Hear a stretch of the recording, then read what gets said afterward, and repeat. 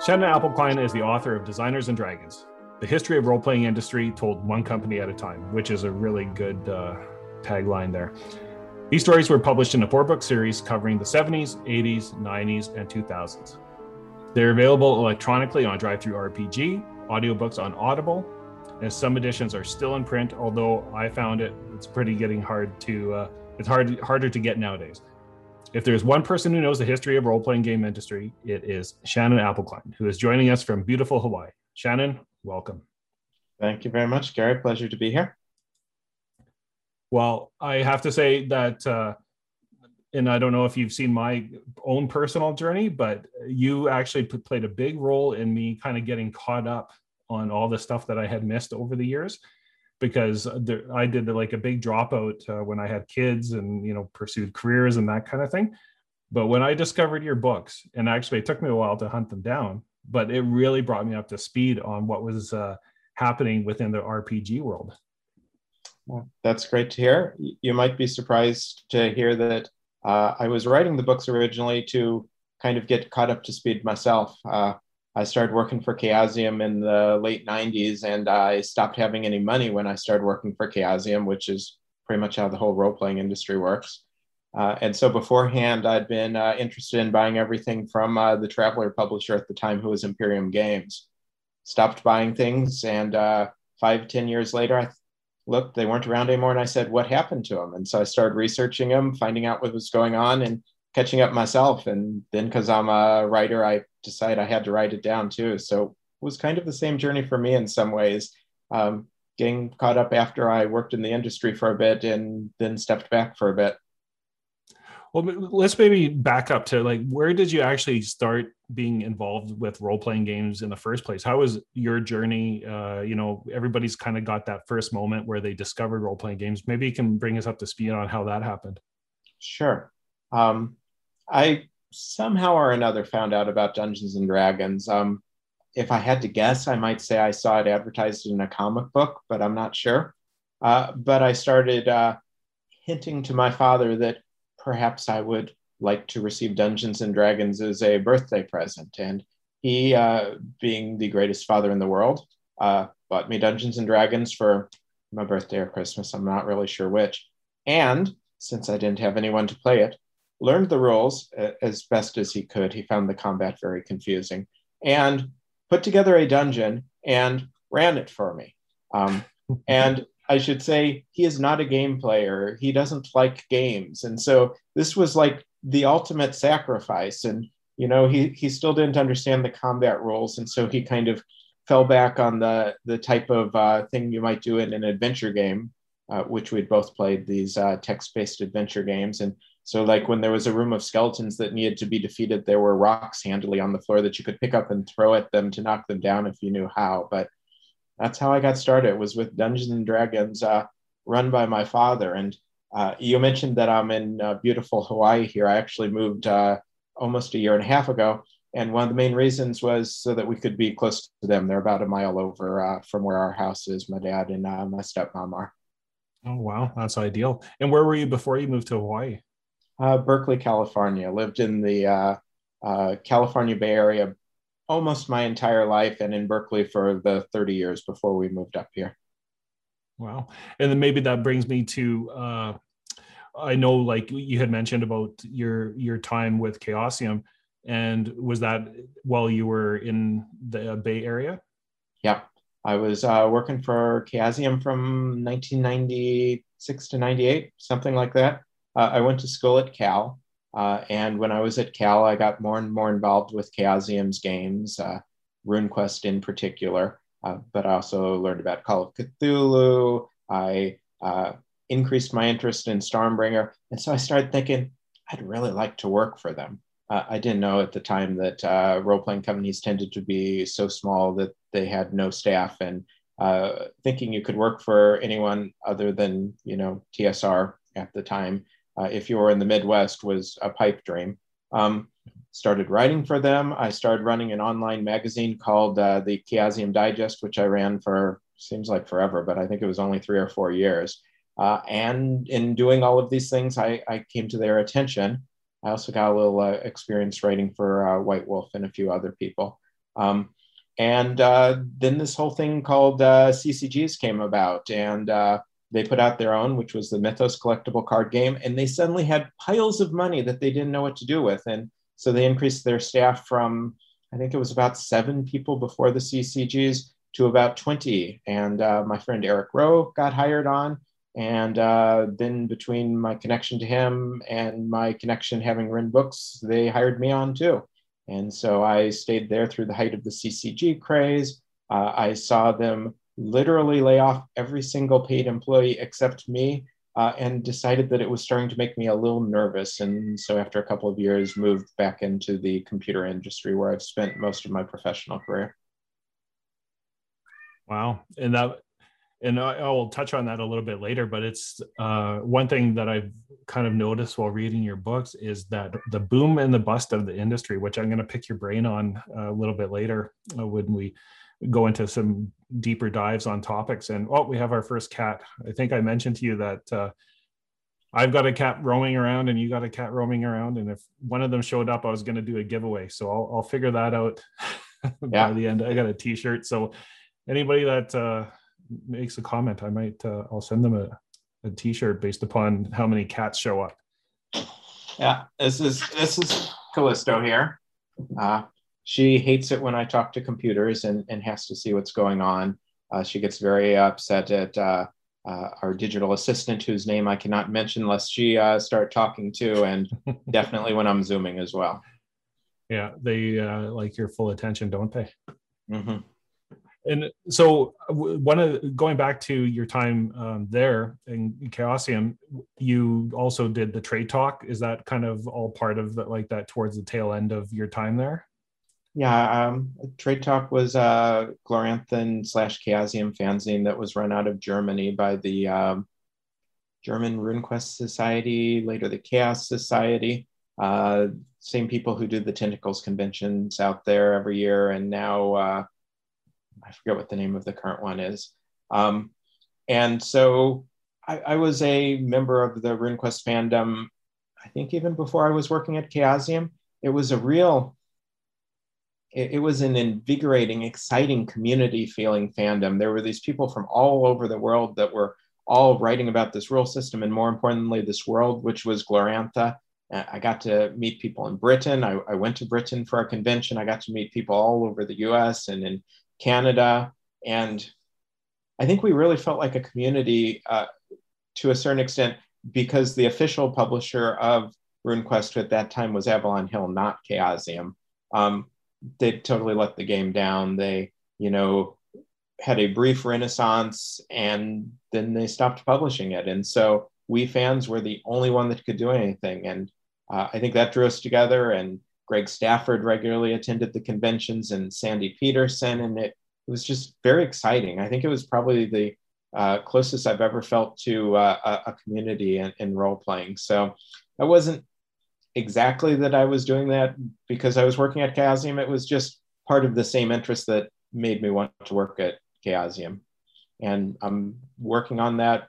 I was working on that before we started talking about half an hour ago, because I'm working on a new book for RuneQuest, because they have Chaosium has RuneQuest back, and the people running Chaosium now are some of the leaders of the fan community from the 90s. It's a very exciting time for the game. Oh, wow. And you mentioned a couple of like major players in the industry of Greg Stafford and Sandy Peterson. And I know that you got Greg to do the forward of your very first, the 70s book, correct? Mm-hmm. Yeah. And you got to work with him? I did. So during the 2 years at Chaosium, we were in a little kind of expanded warehouse space out in the bad side of Oakland, not the worst side of Oakland, but the bad side of Oakland. So his office was about 10 feet from mine. I was mostly working on Call of Cthulhu because, like I said, we didn't have RuneQuest at the time. Pendragon wasn't making enough money. Nephilim wasn't making enough money. So most of what we were doing was either Call of Cthulhu or the Mythos card game. But, I don't know, every week, every month, so long ago, after work, I'd sometimes wander into Greg's office and we'd talk about RuneQuest stuff. My friend Eric and I ran a convention, RuneQuest Con 2. I think that was probably just before I was working there, but that was the first time I remember sitting in his office and talking. And that was also when I started working on the Elves of Glorantha. Greg and I would, talk about ways to expand their mythology. He gave me a lot of material that Ken Rolston had put together for a book that Avalon Hill never published on the Elves of Dorister. It was just cool. Greg was a very imaginative person. You could just see sometimes when a new idea had come into his head and suddenly he was telling you about it like that is how it had always been. Wow, and I think in some of the stories I've read, like you got to just pick his brain and kind of just see where things were going and what was bubbling up. His brain and his file cabinet, which was just as important. I still have some spiral bound books that I have made of some of his material to use for my own work that I'm still doing. Oh, wow. Well, and then, so you left that work, and at what point did the inspiration for Designers and Dragons take place? Like, how did that start? I think it was 2005. So I was working at SCOTUS Tech, which was an online game company. And SCOTUS Tech acquired RPGNet, which was the top independent role-playing site on the internet. And I became the editor-in-chief of it, which meant as much as anything that I kind of oversaw it, made sure that if any of our volunteer staff had questions, I could address them. If there was anything that they needed dealt with, which usually meant someone was threatening things legally, I could deal with it. But I also did the programming. So we had original code that Sandy Antunes had done 1995 to 2000 or so, and it needed to be refreshed. So 2005, we went to Gen Con. And this is when I started thinking more about the industry after being kind of out of it for a few years after my years at Chaosium. And I came back from that Gen Con and I said, I'd really like to put together an index of role-playing products. And part of what I wanted to do was discover what was going on with some of these companies that I'd missed out on, like the Imperial Games that I mentioned. And some of it was that I wanted to expand on the last really good index of role-playing books, which had been out in 1990 or so. I actually got right here because I still use a reference. That's Heroic Worlds by Lawrence Schick. And so I started doing this programming, started coding this, and this kind of raised these questions of what happened to these companies. And so that was what directly led me to starting to write these histories. Published them on RPGNet, and after I'd done several of them probably, I started getting some queries from people saying, hey, you should publish this. And eventually a publisher and I came together and agreed, hey, we were going to publish this. And I rather frantically worked to finish the original book that was eventually published by Mongoose. And then a few years later, I published it in the expanded 4-book farm with Evil Hat. Okay, so the Mongoose one, I've seen references to the Big Black book. Yeah. Did you have all 4 in that book for the Mongoose one? No, not exactly. I don't seem to have my copy here anyway. A year and a half later, and we're still not unpacked, but that's been partially pandemic related. Yeah. The original Mongoose book was shorter. I used to know the page counts off the top of my head. The 4-book series are like 500,000 words. The Mongoose book was 2/3 of that, half of that. I'm not really sure. It was a really hefty, dense, big book, but it did get considerably expanded. What I did was I split it by the decades, and I looked at each decade and said, how much more do I need to add to expand it out to about 120,000 words, which would make it a book. And as I recall, the 80s book was just about done. I had almost everything in the 80s I needed. And the 70s, I added like 4 short histories. The 90s, I don't know. And the odd aughts was mostly new. And I can't even imagine, you're talking in the millions of words here, that just that's the commitment. 500,000 right now. 500,000. But the commitment it takes to do that, I would say most game designers are maybe notoriously kind of procrastinators. And so how did you sit down and actually delve into it and produce that much? I think it varies from person to person. I certainly know people in the industry who write phenomenal amounts of content. When I was writing the histories, for example, I was stunned by Stephen Long, who used to do work for Hero Games in its last incarnation, who would regularly write, I think it was over 1 million words a year, but I'm not sure anymore. It's been a while since I looked at the numbers. How I did it is I would work all day for SCOTUS, I would eat dinner, and then I would go work all night on Designers and Dragons until an hour before bed when I needed to stop so I could actually sleep that night. I look back, and to a certain extent, I have no idea how I did all of that work, but I do remember that largely being the pattern, that I would fairly regularly spend 4 to 6 hours in the evening after my regular workday. And I really don't know how I put together some of them, because my memory of the structures that I would research and often write a history within the same day or two. Not the procedure I have now, but I'm probably doing a lot deeper work right now, which we'll probably get to. Yeah, for sure. We'll definitely touch on your next steps on your journey and your knowledge of the industry. But I was just curious also, like, how much research do you do for this? Do you have like banker boxes full of odds and ends, or like how do you get all this information in one spot? I do have boxes full of odds and ends. When I was working on the original Designers and Dragons, my primary source was magazines. The magazines from the 70s and 80s, and to a certain extent the 90s, were just phenomenal for revealing what was going on at the industry at the time. If sometimes I would find interviews, I would find designers' notes, I would find introductions in books, and those would just be the gold mine that really talked about how things work. Because I always tried very hard to make Designers and Dragons not just a listing of what companies did, but a discussion of the reasons that they did what they did, and kind of interlinking of trends and tropes, and a look at design patterns and all of that. I still have all of those magazines. When I moved my whole collection to Hawaii, I culled out a lot of stuff, but the magazines were not touched because they remain critical sources. As I get more and more into newer companies, the internet becomes a better and better source.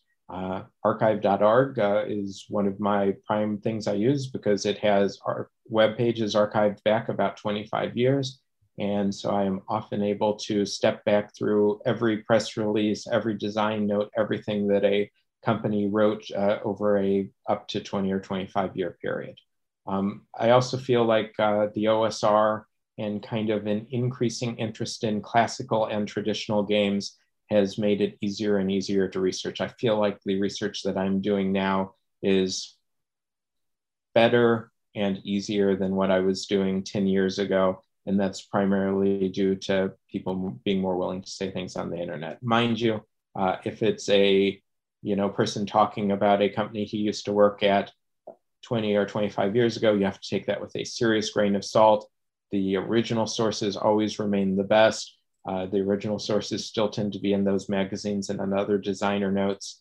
But often they will be saying things that weren't discussed or touched upon. And so you can say those are great details, and you can offer them with the appropriate grain of salt. The biggest problem I have in researching nowadays is I have to decide when I am done. I can just research forever on some of these topics. There are ones where I reach the extent of what is available in the printed record, or at least the printed record available to me. But there are ones where I never reach that end and have to decide I have found enough details. I have a monthly pattern right now, which again, we will probably get to. And that helps keep me honest and, not doing too much primarily. Well, I mean, just the depth of knowledge that you must have, I have to ask you, of writing all the books, what have you learned about the industry and the people? Is there kind of some common threads that you've seen throughout? Yeah, I would say so. There are the thing that I learned most, to address that first, is I learned about the whole indie movement. I was, I've been gaming since 1982, I think. And so, most of the things I was interested in were pretty old school. My earliest games were D&D, Traveler, Champions. And so, I was very used to the, murder hobo D&D games, the punching other people in the face Champions games. And so I was a pretty traditional player. But when I started working on Designers and Dragons, the Odd, when I started expanding them for Evil Hat, I learned about all of these indie games, which are just amazing. One of my favorites nowadays is not even quite a role-playing game. It's a game called Microscope by Ben Robbins, which is all about laying out a history of a world, a city, a civilization, whatever you want, in kind of a fractal manner where you learn a little bit and then you learn a little bit more and you learn a little bit more. It's an amazing game.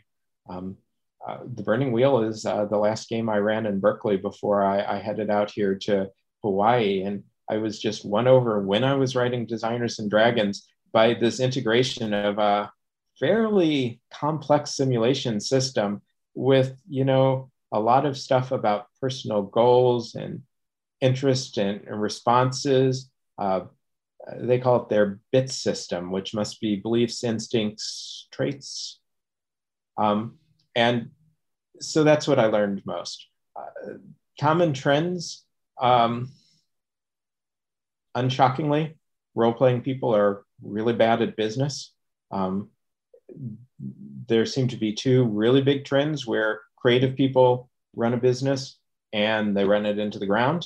And on the other side, business people who don't really know or care about role-playing games run a business and they alienate the creators and they run it into the ground. So I guess you could say running it into the ground is another trend. I think maybe that might be changing now because we're getting a second or third generation of people running companies, and they tend to be the people who kind of played D&D and other role-playing games when they were young, and many of them are now, professional business people. I talked about Chaosium earlier and how it has come under the ownership of people who, were leaders in fandom in the 90s. They're also, great professional business people. I know one of them's a lawyer, another of them has done international business. Another thing I've been looking at lately are Swedish companies, and I was very surprised to see that one of the Swedish companies, it's called Riot Minds, is run by very professional business people, and that there's all these interconnections between these Swedish companies and, literally billion-dollar companies, often run by the same people. Paradox Interactive's the one I'm thinking of in particular, which is, a billion-dollar computer game company, and it has very tight connections to Riot Minds, among others. Yeah. Well, and I think just speaking of that, I kind of find myself in the same boat of taking a long gap and coming back and going, I've always had that itch that I want to scratch.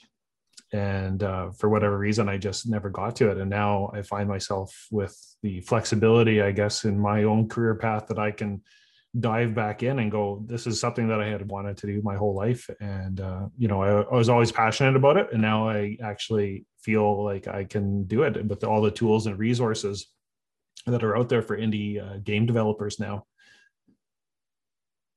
Yeah, I feel like what you're expressing as your path there is a pretty general one. We're just all over the world, particularly all over the US, we're seeing people who grew up with role-playing games and have had very successful professional careers now coming back and, talking about it. And I think that's a lot of what's leading to the mass market popularization of role-playing games at the moment. It's, these individuals who are willing to say, oh, there's cat number 2.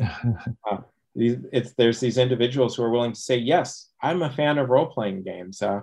I love the fact that the people working on Star Trek Discovery are running their own role-playing games now. They started it just as a way to, get together with their castmates during the pandemic when they couldn't otherwise. They started playing D&D over Zoom. And I think that's something that we're seeing repeating all over, that, we might have been, the people that were kind of the weirdos on the outside when we were growing up, but now we weirdos on the outside are running the country, running the world. Well, I mean, I don't know if maybe I shouldn't have been so shy about it growing up, but I remember I grew up in a small town in Canada, and I played hockey, and boy, I had to kind of almost hide my love of Dungeons and Dragons and role-playing games, because it just was not the cool thing to do. And I know, whether it's Stranger Things or Big Bang Theory or any of those, the pop culture has come back, and now it's like something that you don't have to hide. It's like watching wrestling, at the time you would never say you'd watch wrestling or play role-playing games, and now it's okay to say. Yeah, I think probably the streaming of things, Critical Role and all the rest, that's probably helped, because people can watch it as a sport now without having to participate. And so it feels like it's more of the, media. And maybe that, segues us nicely into the popularity of 5e. And do you kind of have a sense of like the halo effect of 5e's popularity and what it's doing for the whole industry or independent designers? I feel like that's always been very hard to say. I think we've always felt like, if D&D is doing well, the rest of the industry is doing well. I certainly wrote when D&D 4e was doing very badly that I felt like it was hurting the rest of the industry. So I guess I would have to say the converse must be true. I certainly agree that 5e is doing phenomenally, that Wizards of the Coast has done a great job of resurrecting the line, and I think they're probably finding more success than they did even during the heady D20 days. It's hard to say beyond that, but my intuition, my hope is that it is making the rest of the industry do better. I think there are other things that might be more important. Kickstarter, I think, is the biggest one. It's created a whole totally different world for RPG sales, but I have to assume people come into the industry through 5e and then they move on to other things. I remember a time some years ago, it was in the 80s, where there was talk about, TSR expected people to move through D&D in 2 years and, enter and exit the industry. So if anything like that is same true, we might be losing a lot of those, but also some of those are probably going on to other games. And definitely you mentioned Kickstarter, and I know that you've done a number of articles on it in the past, and they're just highlighting the growth and exposure that Kickstarter is giving people. And I know I don't think Indiegogo is as popular, at least in the role-playing game world, but I mean Kickstarter, boy, like I think Free League, one of those Swedish companies, they just did a Kickstarter, and it was like phenomenal how much they received from it. Yeah, that was the One Ring Kickstarter, and it clocked in at almost exactly $2 million USD.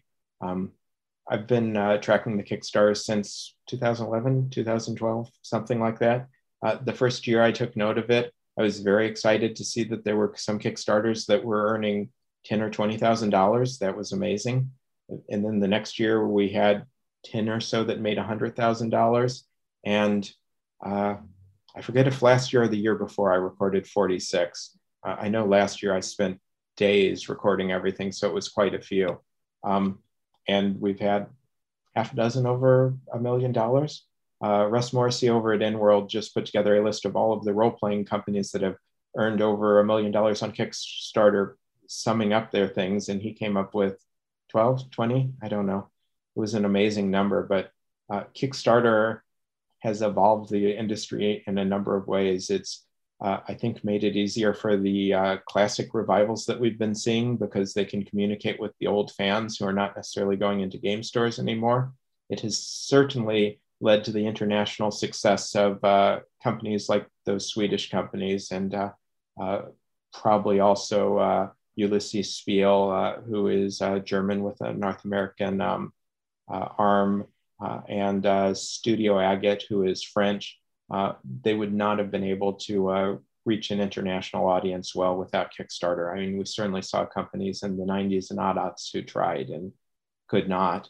I think it's probably also allowed for kind of the popularization of some of the indie things, things that would have been published anyways, because when you create an indie game, you can make a few hundred copies, 1,000 or something, sell them simply. But it's allowed some of those to become very popular and reach a lot of audience, which is probably going to change how the overall industry is thinking about role-playing games as well, because they're seeing these new mechanics.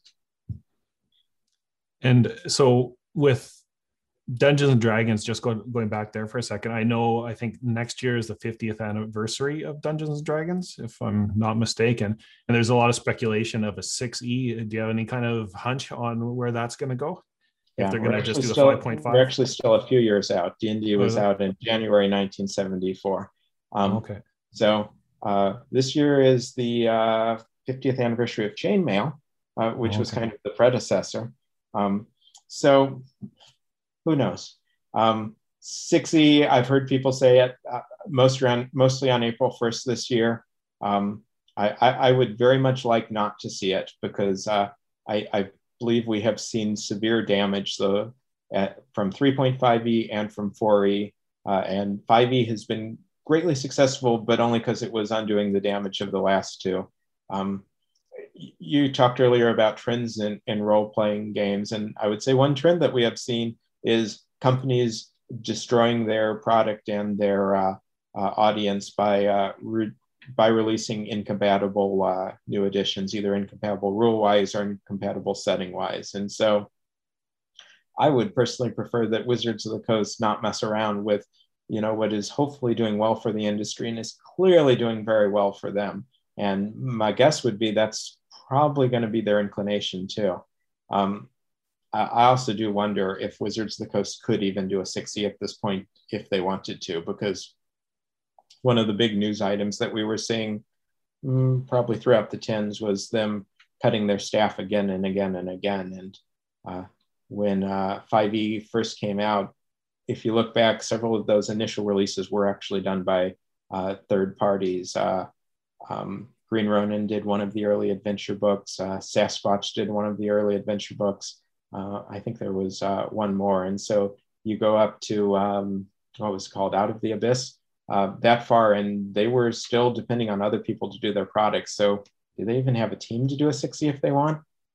I have no idea, but I hope we'll stick with 5E, or if they do decide they need to do a new edition, that it will be something that remains compatible, maybe has some great improvements, but is something that will not take the chances that 3, 5E, and 4E did. And then that probably leads into the boom and the bust of the industry, whether it's cards or D20 running its course, or do you get a sense that it could happen again? Or is it one of those things that they're on solid footing now and the industry has grown and could sustain something like that? Well, I was pretty solidly predicting that there was going to be a Kickstarter bust anytime in the future from, maybe 2012 to 2016 or so. That clearly didn't happen, and I do not think it is going to happen at this point. It seems to have become a solid part of the industry. The danger of the boom and bust cycle is that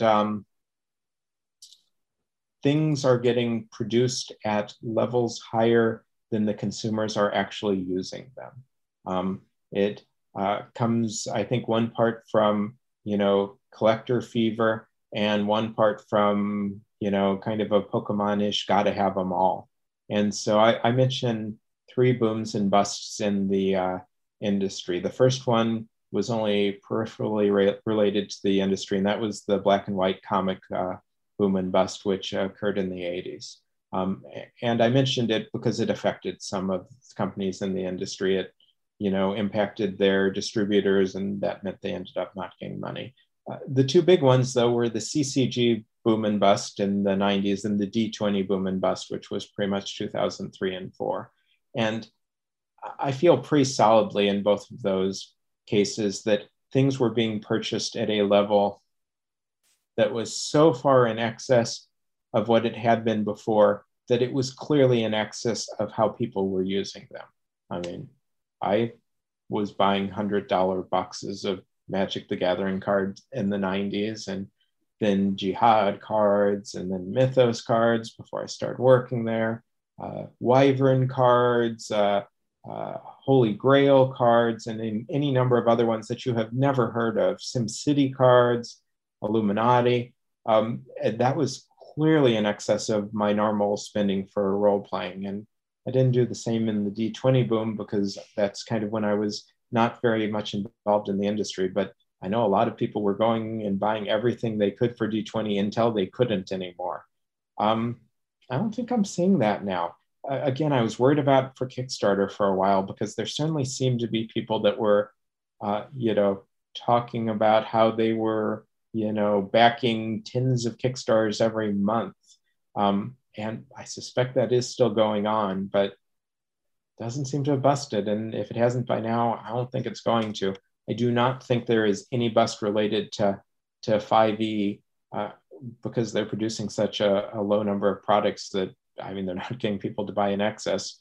People instead are turning to the DMs Guild and other things. And it looks to me like those are, kind of working normatively. So another boom and bust certainly could occur, but it's been 17 years now since the last one, except I kind of feel there was a boom and bust related to 4E. It's just not entirely clear how much that impacted the rest of the industry. Some, and I think it was for very different reasons, that it was due to discontent as opposed to, over purchasing.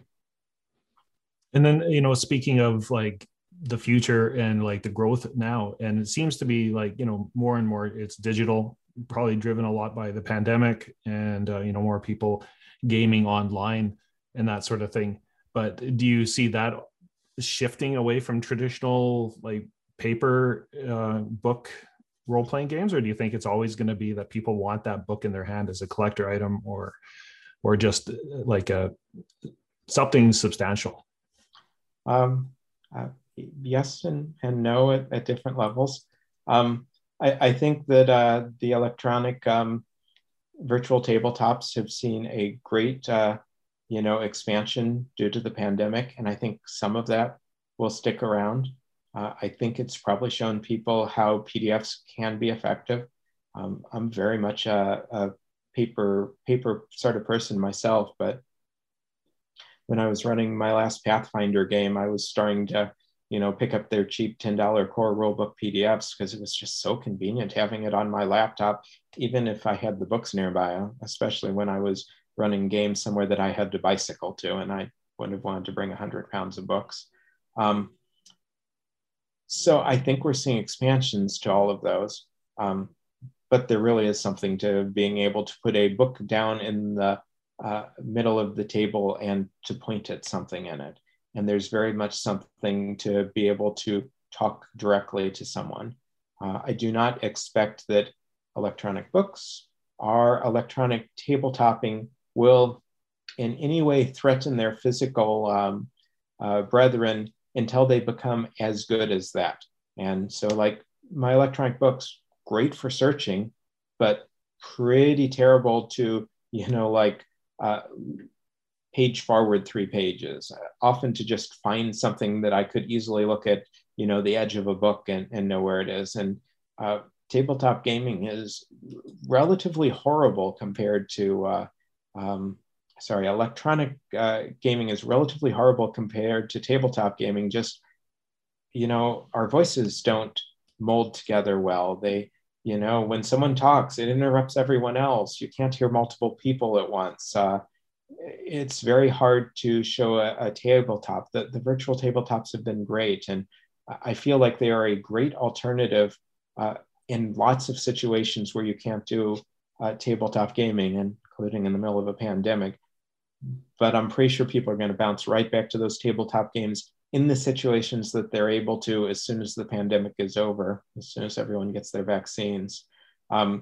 Just because at the moment, at least, it is, better for communication, and tabletop games are all about communication. I've been thrilled to be able to do board games with some of my friends from back in the Bay Area throughout the pandemic. And, we set up Zoom, and I set up Zoom on my laptop, and I set up the game on my desktop. But still, we can't have the same type of conversations, especially side conversations, that we could at a table.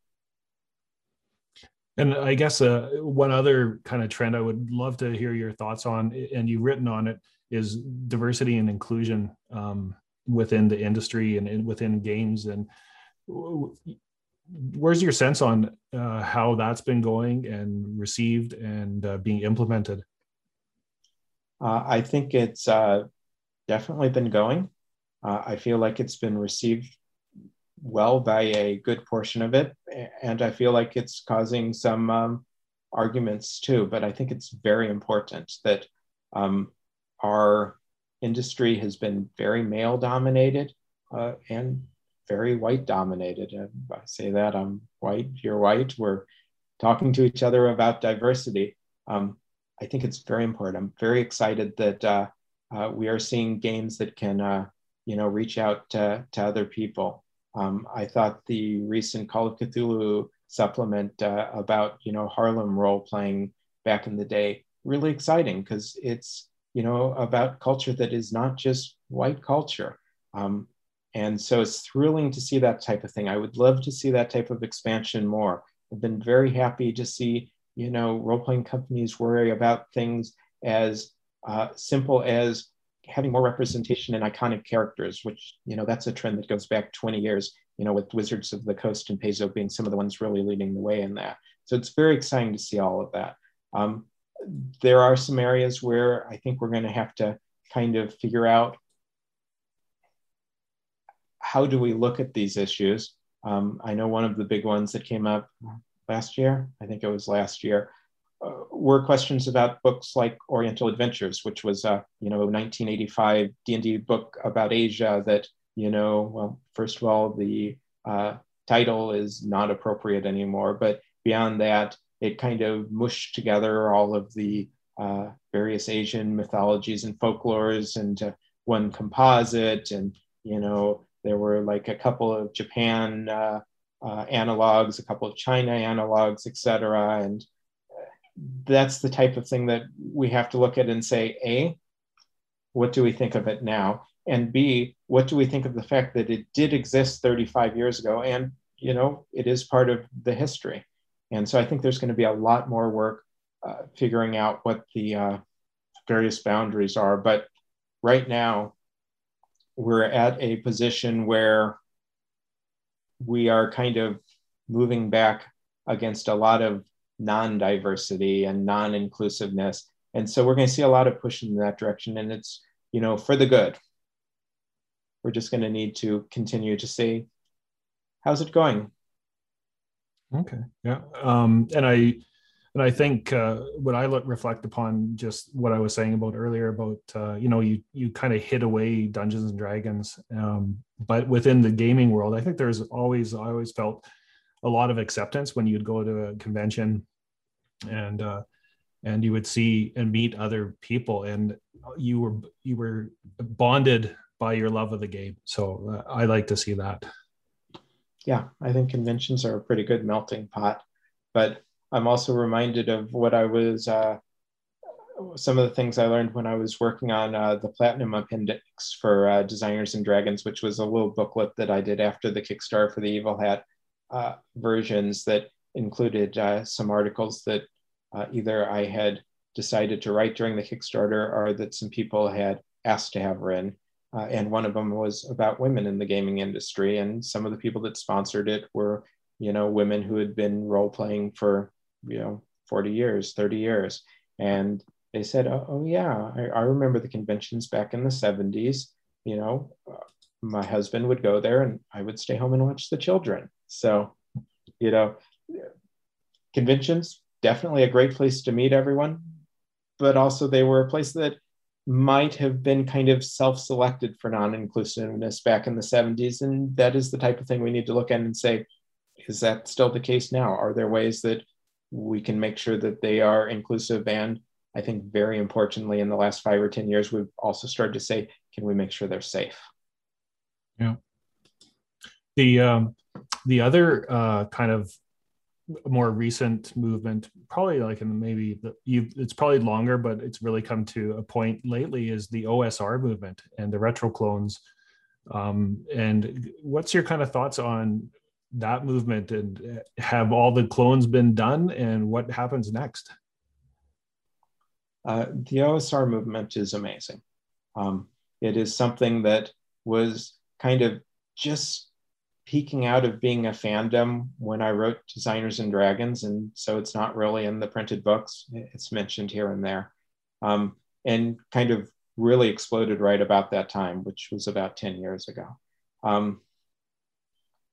One of the things I find interesting is that it's kind of part of this long-term trend where people have constantly been going back and reinventing Dungeons and Dragons because it's, the core game.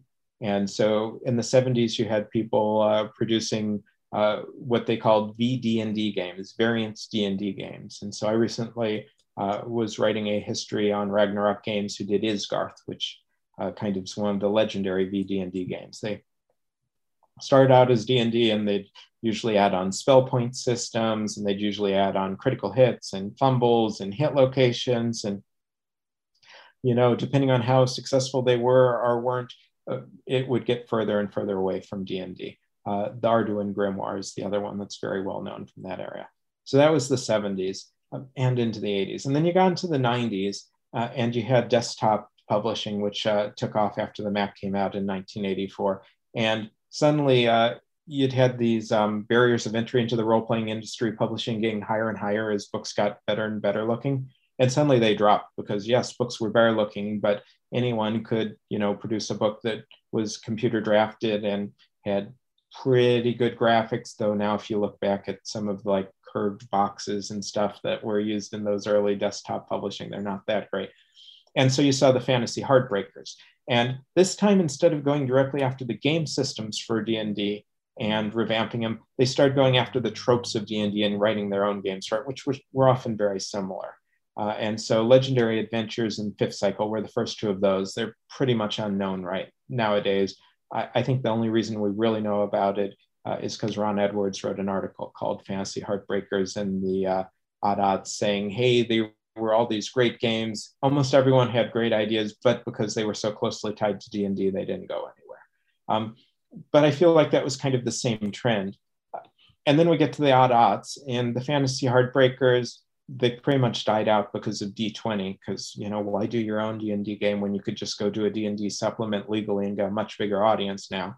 And some very clever people said, well, what if we use the D20 license to go and reinvent these old games, which we can pretty much get to from what's legally allowed to us in the various materials available under the OGL. And it's been very exciting to see all of this work. And the retro clones aren't that exciting. And indeed, when the first retro clone, which was Osric, was made, it wasn't made to be exciting. I should say the pure retro clones aren't very exciting.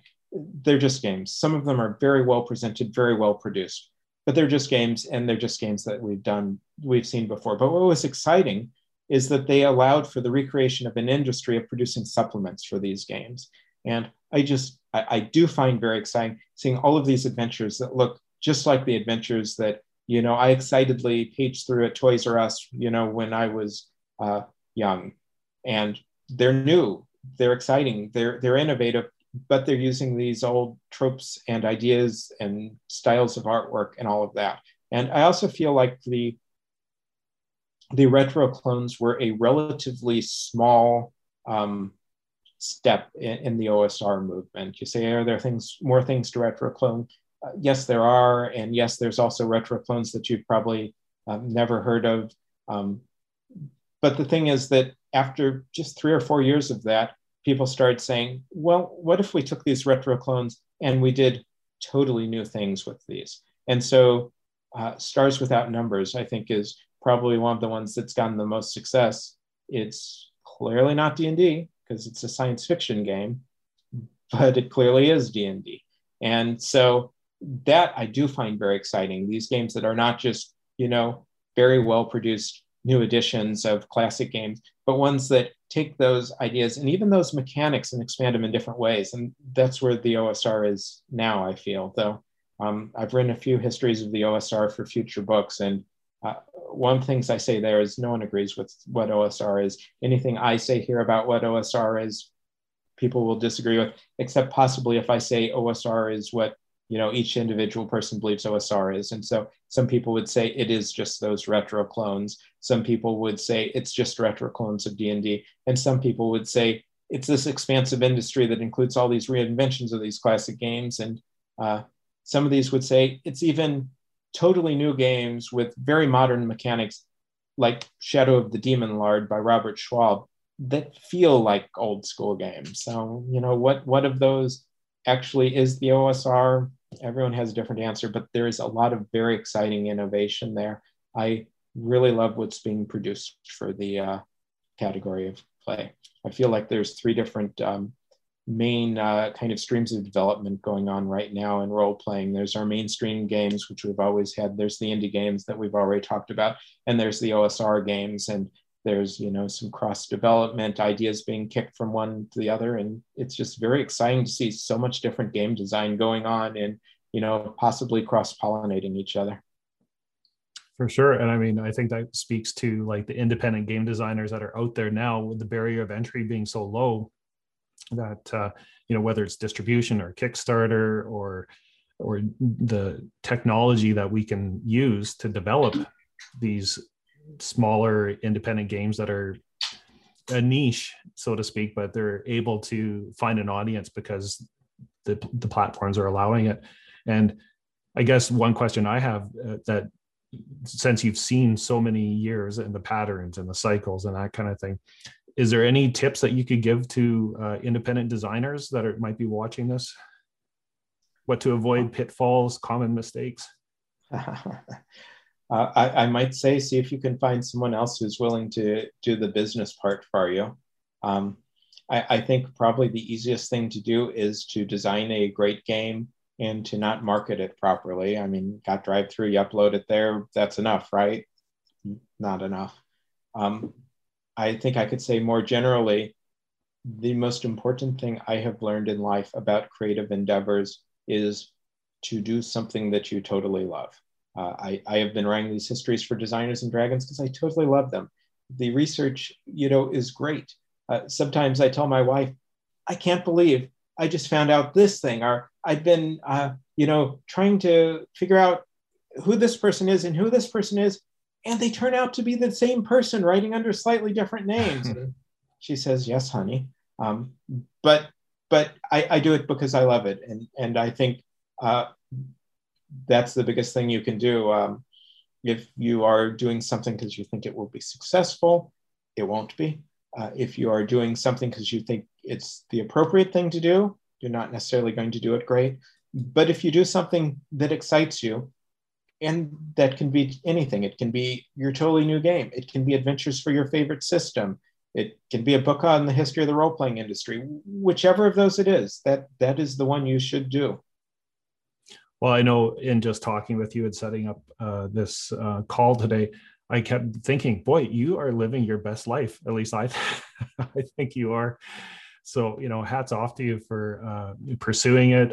Obviously, it's been, I've got all 4 books here, and I've sought them out because I was like, as soon as I found the first one and I couldn't find the 70s one, I had to go hunt it down. And so anyways, I just think the history that you put together is amazing. And I think if anybody has not had a chance to read them, like I said before, you can get them on DriveThruRPG. I think Evil Hat still has a few hard copies that you can get. Amazon's got a few in different areas. So I encourage you to go out there and look. But before I do that, I what is next and I'll put all these links in the show notes and on the video description, but what is next for you, Shannon? What is going on? Yeah. So just briefly on the books, some of the books are out of print. I don't know which ones, but I remember being told maybe the 80s, maybe the 70s went out of print a year or two ago or now. They do tend to still be available through Amazon. They're starting to go up in price over the $20 cover price. But if people do want to get the current books, my best suggestion is DriveThruRPG, because not only do they have the PDFs, but they have pods of all 4.5 books, the 4 books plus the Platinum Appendix. And the pods are hardcover. They're the only hardcover ones. They're actually what I use for my reference. I have my paperbacks here, though they're starting to get a little flimsier in the humidity of Hawaii. The hardcovers are good. And so if you want a print copy and you can't find them, or they're too expensive at Amazon, look for the pods at DriveThru. So what I'm working on now, I finished the original books in 2013, I think. And I spent the next 7 years or so trying to figure out how I could have time to do more histories. And I started on histories for 4 or 5 or 6 companies. I was never able to finish them up. I don't know. I was starting to do more technical writing. I've been doing blockchain related technical writing for several years now. And I just stopped having the energy to do those. Last year, just before the pandemic, we moved to Hawaii. I let go of my full-time job working for SCOTUS and for RPGNet.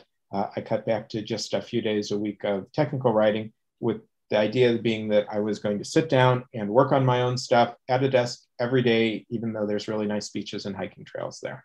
And I think last June was when I was finally able to finish the switch over. And since then, I have been working, writing histories and my new work for RuneQuest 3 days a week, sometimes a little more. What I am, I currently have, I think 9 books planned. So I am writing new histories. I have 3.5 volumes planned that I am calling Designers and Dragons. 2 books are called The Lost Histories. The first one's going to be the 70s and 80s, and the second one's going to be the 90s and the odd odds. And these are all going to be companies that either I wrote about very briefly in the original books, what I call mini histories there, or I didn't write about it at all. And so I told you I recently wrote on Ragnarok Enterprises. That's a 1979 company. This month I am working on Adventure Games, which is a 1981 company, and Patrick Stevens, which is a mass publisher of books that was founded in the 50s or something. They put out one role-playing book, which is this one, which if you grew up like I did in the 80s, you saw it everywhere. And that's because it was a choice of the Science Fiction Book Club. And so I would suspect it is one of the role-playing books right after D&D that had the most distribution in the 80s. It's not necessarily great. I got the impression that it was never fully play-tested, but it's neat, even if it's not great. I like what I've seen of it. And I've really enjoyed writing the history. So that's going to be The Lost Histories, 2 volumes that have, I don't know, 30, 40, 50 brand new histories in them for companies you haven't seen before. The third book in Designers and Dragons is going to be The Tens, which is the one that I have gotten tons of requests from for about 5 years ago now. I think maybe more. It could be that we finished the Kickstarter in 2014, got everything released, and someone said, so when's The Tens coming out? So the answer is hopefully at the same time as the 2 volumes of Lost Histories.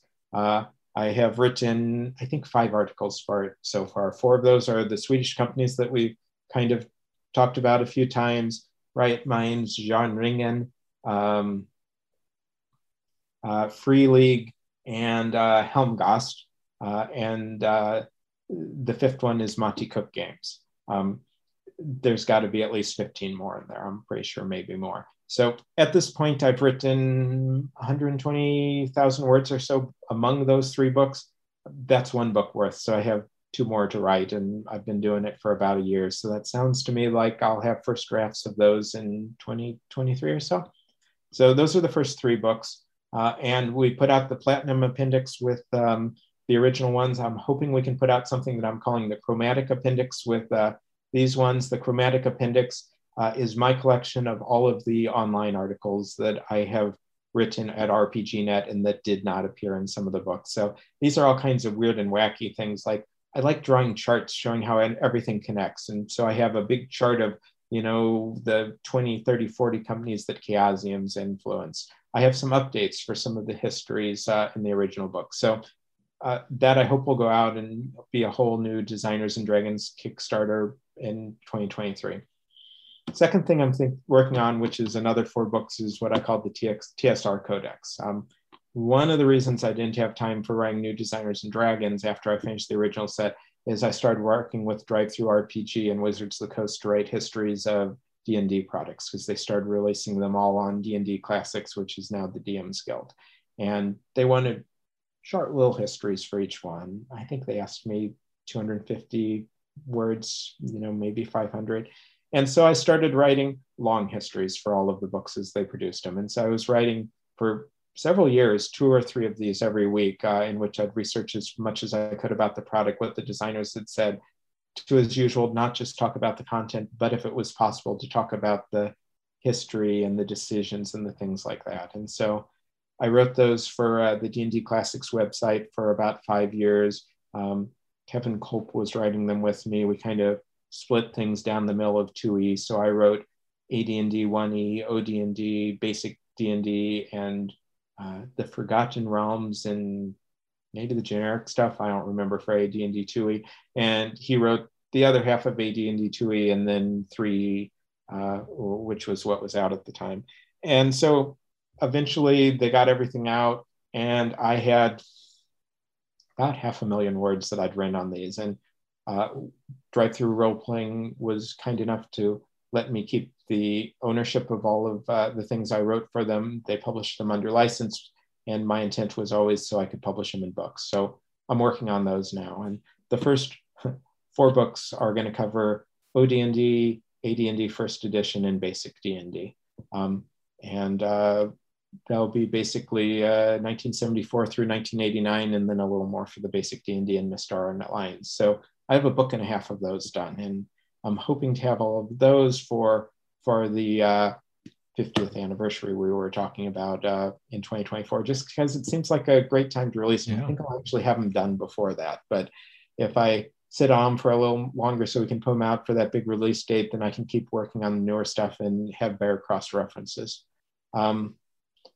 So those are kind of the main 8 books. I'm also working on a book on Michael Moorcock's writing, which I've been working on for 5 or 6 years. And every once in a while I finish a book and I write a few more pages, and then I put another book on my pile to read. So those are the big projects right now. And the one other one is, I should say, by the way, though the Designers and Dragons Lost Histories in the Tens are intended for publication, people can see them right now on Patreon. That's kind of what's keeping me on an honest schedule and to make sure I'm at my desk and not at the beach, because I promise people at least 1 history a month and have published 1 to 3 a month since then. And also over at RPGNet, even though I'm not editorially involved with the site in any way, I still publish my columns there, and that's the Advanced Designers and Dragons column. And that kind of continues to be what I call this orthogonal material, where I talk about things that aren't company oriented, like Designers and Dragons. And my goal is to publish 1 a month there, and it's been about 1.5. So this month I published another one of my big charts showing all of the major lawsuits that TSR was involved with, because that was an interesting one. It's I grew up of an age where TSR quickly became the enemy to a lot of us in the fandom, and so much of that was because of their litigiousness, and it was interesting recording all of that. The much nicer one, which is I think probably going to come out next week, I've sent it to the editor already, talks about their licenses for computer games and for miniatures, and has a few more charts to show those. Next month, I'm working on things related to Dave Arneson, who we remember is passing this month, and we also remember his first Blackmore game probably this month. And so I've got looks at a couple of the histories that people have done in recent years, including the true history of D&D Blackmore, or Secrets of Blackmore. Right? Mm-hmm. Fortunately, have all of this by my desk here. So that's one of the things I'm writing for Advanced Designers and Dragons, and that continues. So I think those are the main projects right now. Like I said, a couple of just a few on your plate there. A couple of my days every week go to technical writing, and as much as I can, the rest I keep up on the rest of this. And the Elf book is the last one. I guess that's the 10th book. Elf Pack, it's for Chaosium. It's based upon about 25 years of work and discussions, first with Greg Stafford, from some notes from Ken Rolston, and it was what I was writing about for Trade Talk and for other Gloranthan fanzines like Hearts and Glorantha. So my deadline for that is September, so hopefully that will be done by September. Well, you've done incredible work up till now, and I'm excited to see what you're doing in the future. And once again, go to Patreon, Designers and Dragons, and you can get in at the entry level of $3 all the way up to $12, and you get insider information on the $12 level. So well worth the money for all this great content. So Shannon, thank you for joining me today, and I look forward to seeing a lot more of your work in the future. Thank you. It's my pleasure talking with you, Gary.